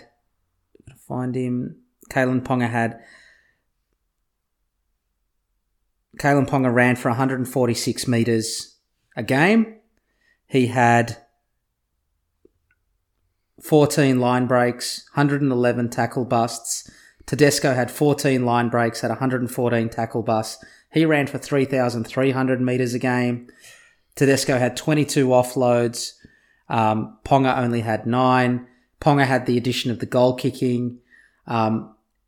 Tedesco's defence was heaps better than Ponga's, but I just thought Ponga just gave a little bit more X factor to Newcastle. Now, he wasn't as consistent as James Tedesco, but you know, I couldn't split them in the end. I just went for Ponga because his team, you know, I just thought it was a bit of a breakout year for him. I mean, I know he played well last year, but he's morphing into a superstar. I mean, I could easily be convinced of Tedesco. Now, Pappenheisen probably passed the eye test for me a bit more, but he scored 7 tries to Ponga's 10. He had, you know, 10 try assists. Ponga had 15. Ran for a bit more metres, 2,900 versus Ponga's 2,600. Yet Ponga had more line breaks, more tackle busts, more offloads, and again his defence was better than Ponga's. So, but I just thought it came down to Ponga and Tedesco for me. Kalen Ponga, Pappenheisen, Tedesco, and Clint Gutherson. Clint Gutherson just is everywhere when he plays for Para. I love the way he gets involved in the game. He's always trying to win and will his team to victory, and he's heavily involved. So I think either of those 4 players you could have picked, it wouldn't have made a difference at all. It's just so loaded. Yeah, and I went for Pappenheisen simply maybe a little bit, you know, more of his effectiveness with Melbourne and Melbourne winning more games and being in the top 4, I think. But yeah, either or, doesn't matter. Can I change my mind to James Tedesco? Yeah, of course. Yeah, so it's hard to go past. How lucky are we to have these fullbacks? I had Tedesco 4th actually, because I just think that maybe his bar is so high that when he plays pretty well, you kind of don't think he's playing that well, if that makes sense. You know, I just thought for the Roosters, he went through a period where he was playing all right, but not... I didn't think he was playing as well as Gutherson and Ponga and the others, but any of those 4, no problem. So I got Pappenheisen and you've got Tedesco. Yep. And so if we move on to the wingers, you go with the wingers. You talk about the wingers first and I'll tell you where I landed. I've got Addo-Carr. I think it's no secret I'm a massive fan. I just think he makes Melbourne so dangerous, and his acceleration and the way he's involved in some of the tries he scores, he just makes turns half chances into tries for Melbourne, and I think that's incredibly important. And I just love the way he plays with a real joy as well. 15 tries, and my other winger is Alex Johnston, but I just think whenever he's been at wing for the Souths, he's been dynamic all year. He's back to his form that he had a few years ago. So Alex Johnston was 3rd on my list. I had Josh Addo-Carr as well for all the reasons. And one thing surprising about Josh Addo-Carr that people overlook is his defence is quite good. Yes, it is actually. You think he's kind of a sort of a skinnier, angular, tallish winger, but his defence is very good. It is. He's a better defensive winger than people give him credit for. I actually had Brett Morris for that reason. I thought Brett Morris was sensational for the Roosters this year. Yeah, he was very good. And very so, good. and defensively, he is probably the best winger in the game still at 35. I don't think I could necessarily argue with that. Defensively, I'm not saying he's got the same speed and all the rest of it. He doesn't, but defensively, he is very, very good. He's very underrated defensively, Brett Morris. Always has been. It's because he was always so dynamic in attack, I think, and a great finisher. He got 12 tries, 7 try assists. He ran for nearly 2,000 metres. He had 20 line breaks, 53 tackle busts, 15 offloads. Had the best effective tackling percentage of any of these players. But Alex Johnston was my next one. Having said that, I think they played him at fullback a little bit too much for me to be able to consider him. So I had a rule that people had to have started, 15 games to be considered. If you only played 10 in the position, then I didn't consider you as well, you can see that's why I said when he's played wing, because there were a few games he played at fullback. Can I talk about a couple of players that missed out and why they missed out for my team? So Norfoluma and Kyle Felt missed out. Everyone's had a really big rap, and those of you that listen to us throughout the weekly shows will know that Norfoluma has had an outstanding season. Oh, some of his stuff in attack has been sensational. Fantastic. And Sivo started out really well as well, but both of them miss out because their defence was terrible towards the back end of the season. I agree. And I think that's the reason why Norfoluma didn't get picked in Origin. His defence wasn't fantastic. And Kyle Felt, for the same reason. Kyle Felt made 99 tackles this year and missed 37. to give you some idea of his effective percentage. He's just not the greatest. Not the greatest. No.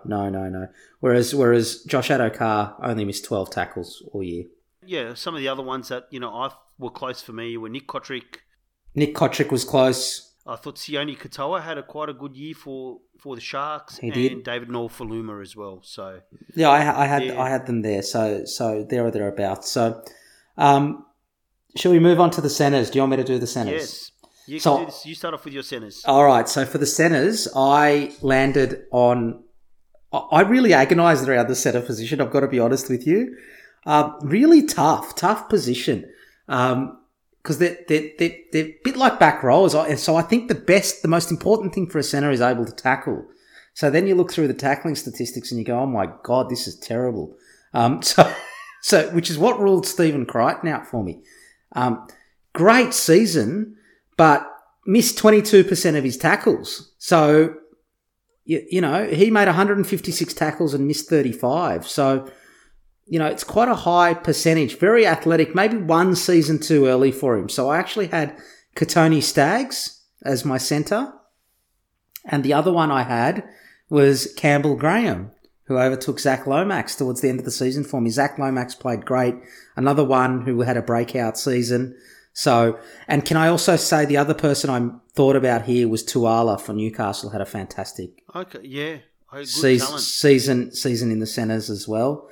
I know Crichton's attacking statistics are fantastic. 15 tries, just 14 line breaks, 45 tackle busts, 9 offloads. He did make 22 errors though. I just think he's a young player, right? So you get a bit of the inconsistency that you get with young players sometimes. So I thought Campbell Graham and Katoni Staggs defensively got me there. I think I probably, surprise, overlooked the defensive component from Stephen Crichton. I think for a rookie, his athleticism, just his speed, his backing up, his danger with the ball. Like, he's got everything. He's got, he can jump really high. He's got great hands, good skill, speed, agility, height. And for a rookie, I thought he was incredible. So he's my centre, and the other one, I'm with you, Katoni Staggs. I think his desire for a Broncos team where half of them didn't really sort of care, I thought was really... And he's got the best fend in the game. Some of those fends were fantastic. I'm a bit biased by some of the highlights were just great to watch, but... If Bradman Best had kept playing the way he played, he only played 10 games in the regular season, but if he didn't get injured and he kept playing, he was on track to be in that team. Well, he started off that way, and the others I've got just from a centre position was Zach Lomax. I just thought he was, like you say, shining light for Saints. Joey Manu, I just think he's just that talented that he plays okay and he's better than everybody. Oh, so this is our team of the season. Joey Manu is actually, in my opinion, the best centre in the comp. He is. It's how they played over 20 rounds that I'm picking them. Yeah. Not necessarily. It's the MVP versus the best player in the NBA debate, right? Like, LeBron's the best player in the NBA, but he's not always your MVP. So it's that's the lens of which I'm picking these. And teams. That's why I had Pappenheisen at fullback to some degree. But also Brent Naden and Campbell Graham were very close as well. I thought Brent Naden, from being on the fringe at the beginning, as he's settled and known that he's the starting centre for Penrith, his game's gone to a different level. And we'll summarise our backline in a second. So yep. Let's move on to the halves. Yep. I didn't consider this as a traditional 5/8 half. I just had the halves as a bracket. Who did you have in your halves and who did you consider? I think there were 4 that were incredibly close. In fact, you could argue 6, right? That's how good the top 6 were. But the ones that I felt just stood out a little bit more, I thought Nathan Cleary for Penrith. He was just his consistency and the way he's orchestrating that team is phenomenal. And I just think for me, Jack Whiten probably pips, and I hate to say this, I've got a broken heart, Sean Johnson and Jerome Luai. And I think there was just games where I think Jack Whiten willed Canberra forward, and it just gave him that little bit of an edge over Sean Johnson. But statistically speaking, like Jerome Luai and Sean Johnson... Great seasons. Can I add a few more names? And I've also got Luke Keary and Cody Walker. You could argue that they were the best. I picked Nathan Cleary and Jack Whiten. Jack Whiten carried his team through mid-season Canberra. He was sensational. He reminded me of Laurie Daly. And I think Nathan Cleary will win the Dally M. Particularly given the backflip around the 6-point deduction. I love the NRL. But Luke Keary, Cherry Evans, Jerome Hughes. Cherry Evans was outstanding for Manly. Now, not everyone watched him week in, week out, but he was really, really good. Jerome Hughes, I didn't think he was a halfback at the beginning of the season. He proved me wrong. Cam Munster as well was sensational. I love watching Cam Munster play. You mentioned Cody Walker, Sean Johnson, but I ended up going with Nathan Cleary and Jack Whiten. Yeah, I think, like you said, Jack Whiten sort of willed that Canberra team for a few games when they were struggling mid-season, and that got me his position ahead of Sean Johnson. But either or, I mean, Luai, they've all been incredible.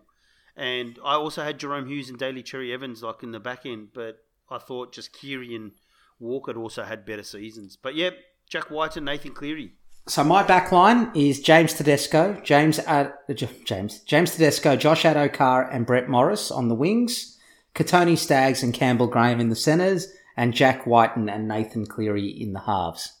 Well, very similar. I've got Pappenheisen at fullback, Adokar on the wing. I've got Stephen Crichton, Katoni Staggs, Alex Johnson, and Jack Whiten and Nathan Cleary. Yeah. Okay. Well, very close. We're very close. Yep. So, and some of these positions are really hard, right? There's a struck match between some of these players. And so, okay, moving on to the back row.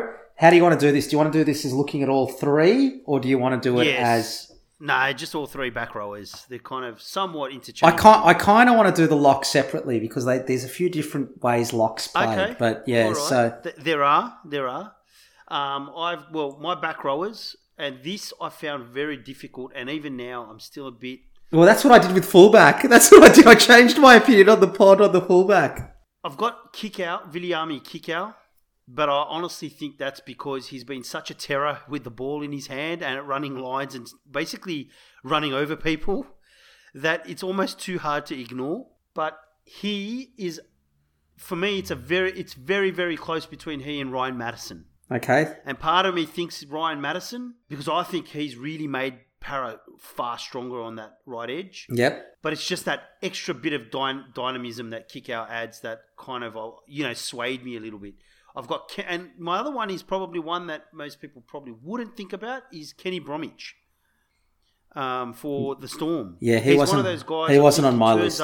He turns up every week and he actually has a massive impact, but he's so consistent that he doesn't kind of stand out, if that makes sense. He just does a great job every week. So he doesn't have the difference between his best games and worst games. He's very Melbourne-like. I didn't even have him in my shortlist. I didn't even have him on my shortlist. I thought he's had a great year. For the second row, the back rowers, I had Cam McInnes, Isaiah Yeo, Nathan Brown, Mitch Barnett, Patrick Carrigan, Angus Crichton, Kikau, Cam Murray and Ryan Madison. For my back row, I went... Oh, and lock I had separately, right? Liam Martin, Alex Twal, Cam Murray, Tyrone Peachy, Isaac Liu, and Tino. Okay, yep. So I did them a little bit differently. I ended up with my 13 as Cam Murray because I think he's probably been South's best forward, and he's a little bit of everything. He can play through the middle, he can play on the edges. He's got the fastest player of the ball in the competition. He rarely misses tackles. He does hit-ups. He can offload. The only thing he doesn't do is kick. No, and you know what the funny thing is? Not the most athletically gifted guy out there. Well, I don't think he's the biggest player either. I think he's a footy player. I think Cam Murray's a footy player. Very effective. He just knows how to play. I had him in, just missing out. Madison, Murray, Tuamalolo, just sheer statistics with Jason T, although I think... Well, Jason, I almost consider him a prop now. I mean, he's got the number 13 on his back, but he doesn't play that way. He doesn't.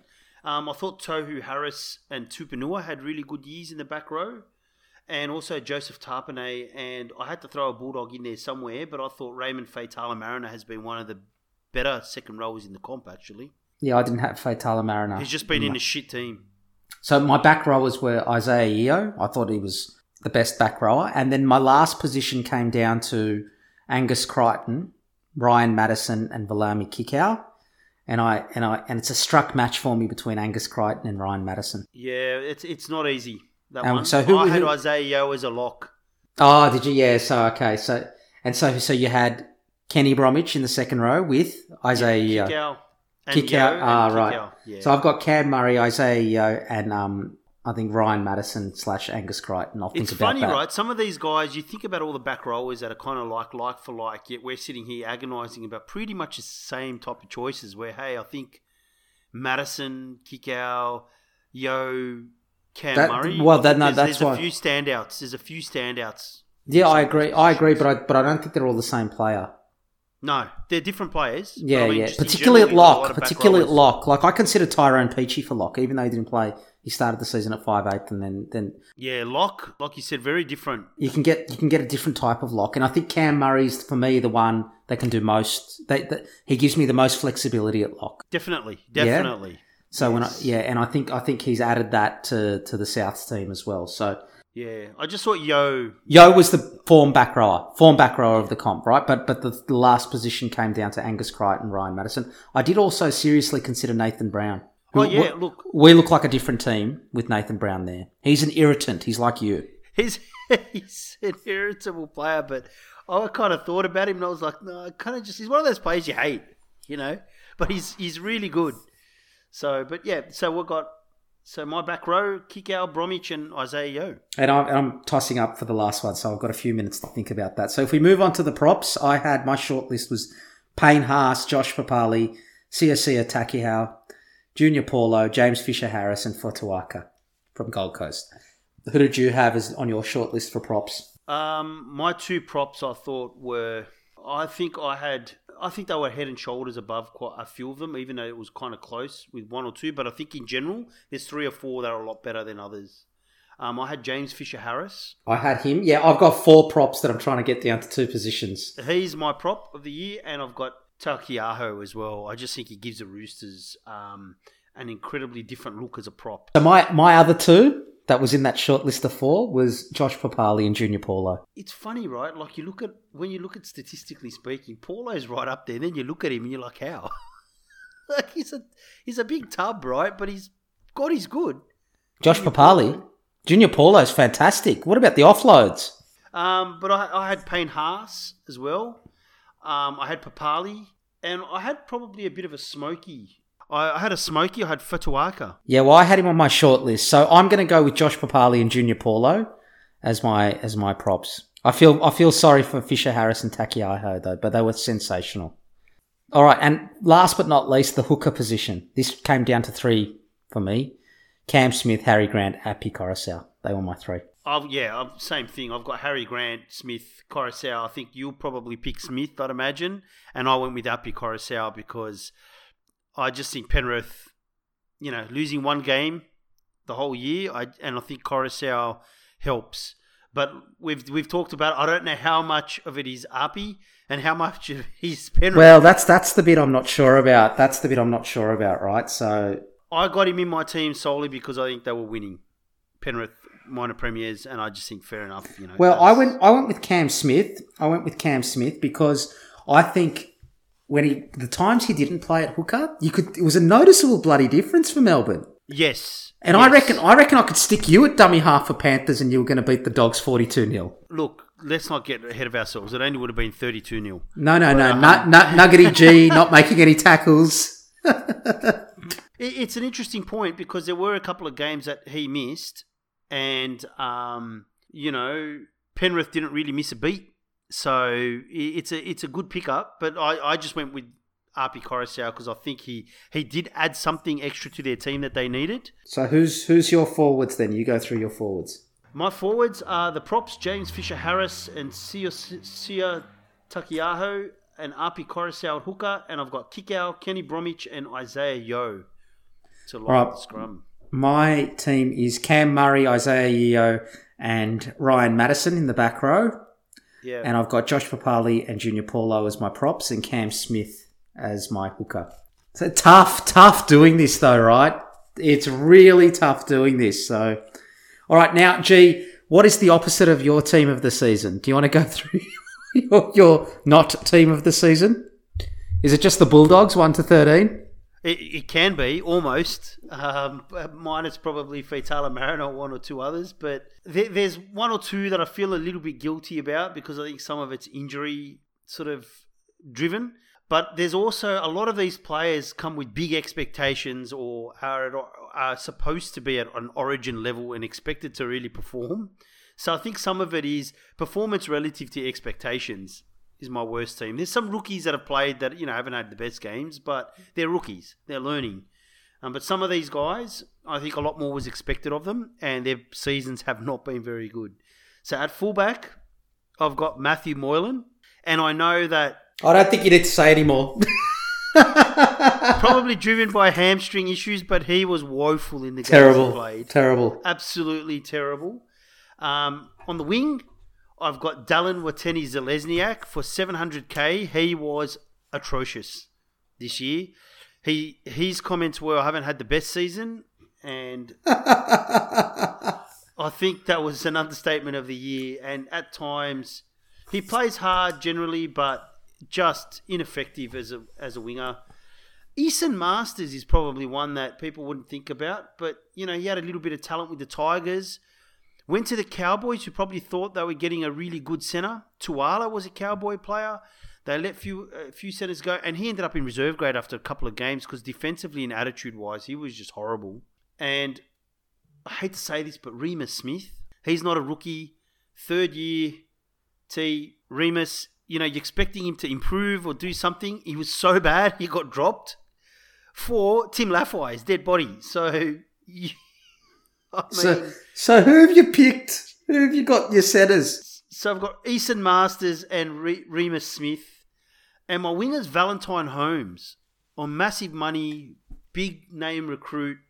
A lot of celebration about enticing him to the Cowboys. And probably because he's got an NFL body, he's been pretty ordinary.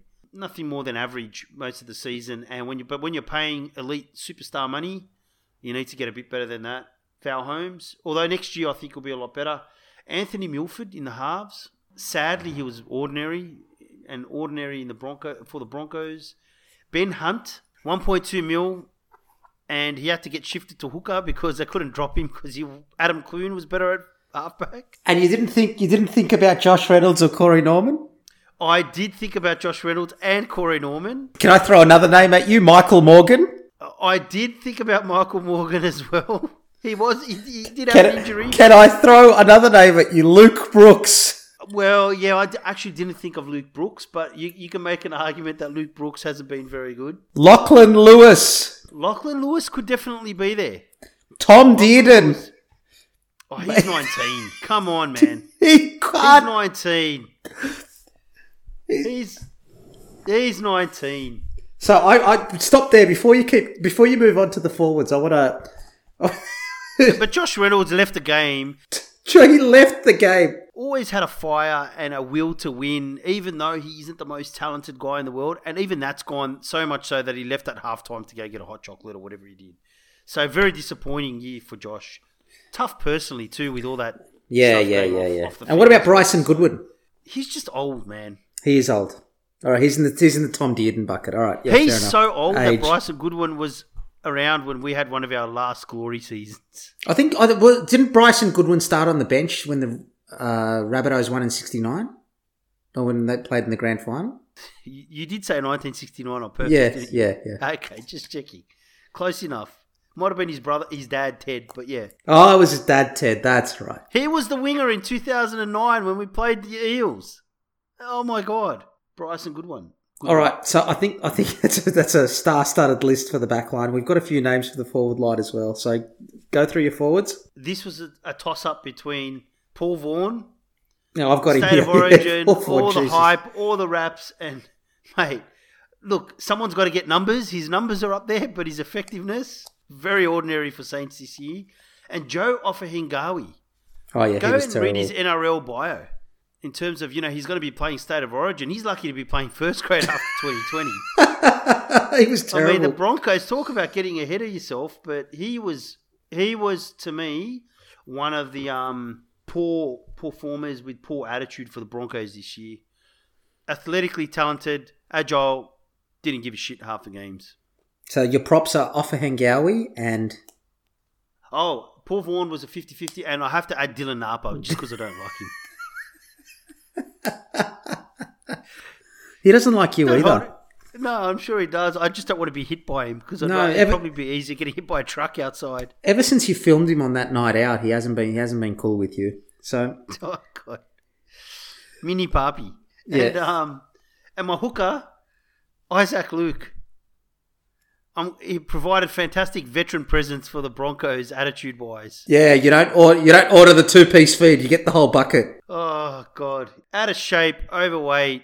Same thing. And that's okay with COVID, but his attitude wasn't there and it rubbed off like the senior leaders rubbing off on the younger guys at the Broncos. So, all right, let's go through your back row because I've got a few names that I want to check whether you've considered. Oh, and Andrew Fafita. That was one of the names. Absolutely the most talented prop still, but physically, man, Andrew, get yourself in shape. Like, you're getting older, you can't carry that pud that you used to carry around when you're younger. It becomes harder. So, but back row, yep, I've got Tavita Pangai Jr. Yeah, uncontested, unanimous. What more could he have done to fuck up the Broncos season? Really? But what a haircut! Or a haircut. At least he got a good haircut. Yeah. His hair was tight. Tariq Sims, very disappointing year. He didn't have a great year at all. He was. I think he was dynamic hurt. He might have been hurt because he was dynamic for the Dragons, and this year he'd play 80 minutes and just not do much. And my lock is Bryce Cartwright. Oh, yes. Probably the most skillful back rower, ball playing wise. Mate, this kid's got it all. He just cannot be bothered. If you can't, as an attacking back rower, play for Jim Dimmick and Justin Holbrook, who let their forwards... Mate, let me tell you, he's not in the team for his defence, let me tell you. Oh, I know that. But if you can't make it there, you're done. Because they're the two coaches that will let you ball play and use your skill, and he still got booted out from the Titans. That tells me everything. And honourable mention to Dean Britt, woeful signing, somehow played like 10 games. Woeful. And Cohen Hess. Oh, I've got Cohen Hess as one of the names I was going to mention. Mate, he has fallen off a cliff, and he's still young. He's still young. I think overly hyped. Looking for the next big thing. Early Origin debut based on hype. Big guy. As soon as he's had to slim down because the game's gotten quicker over the last 2 years, and I think maybe struggling with his new body shape to be as impactful as he used to be, but not a very good season. Yeah. Okay, I've got a couple of names that missed out. You have gotten to all of them. Russell Packer. I was thinking about Russell Packer. For that kind of money, you're not expecting a halftime leave pass. No. And another one, Moses Mbai. He's going to start for Queensland. He's going to be their starting centre. Yeah, I reckon he will. They don't have any centres. Michael Morgan's been ruled out. Who are they going to start? Katoni Staggs is out. Oh, he's a New South Welshman anyway. Yeah. Ordinary season from Moses Mbai. I don't know what happened to him. At least before he had athleticism and superior speed. Now he doesn't even have that. What about Joey Leilua? Sorry, West Tigers fans. It feels like I'm picking on you, Joey Leilua. Oh, no. I forgot. Yeah, do you know what? I think Easton Masters has just been dropped for Joey Leilua. Sorry. I knew I forgot. Someone. But Joey Leilua, yeah, he's got to be there. He's got to be there. Got to be there. All right, thank you for that, G. That was a lot of fun. That brings us to the end of this week's G&T Show. Thank you for once again joining us. I hope you had fun. We love bringing it to you, and we'll catch you next week. Take care, G. You too, T. Speak to you next week.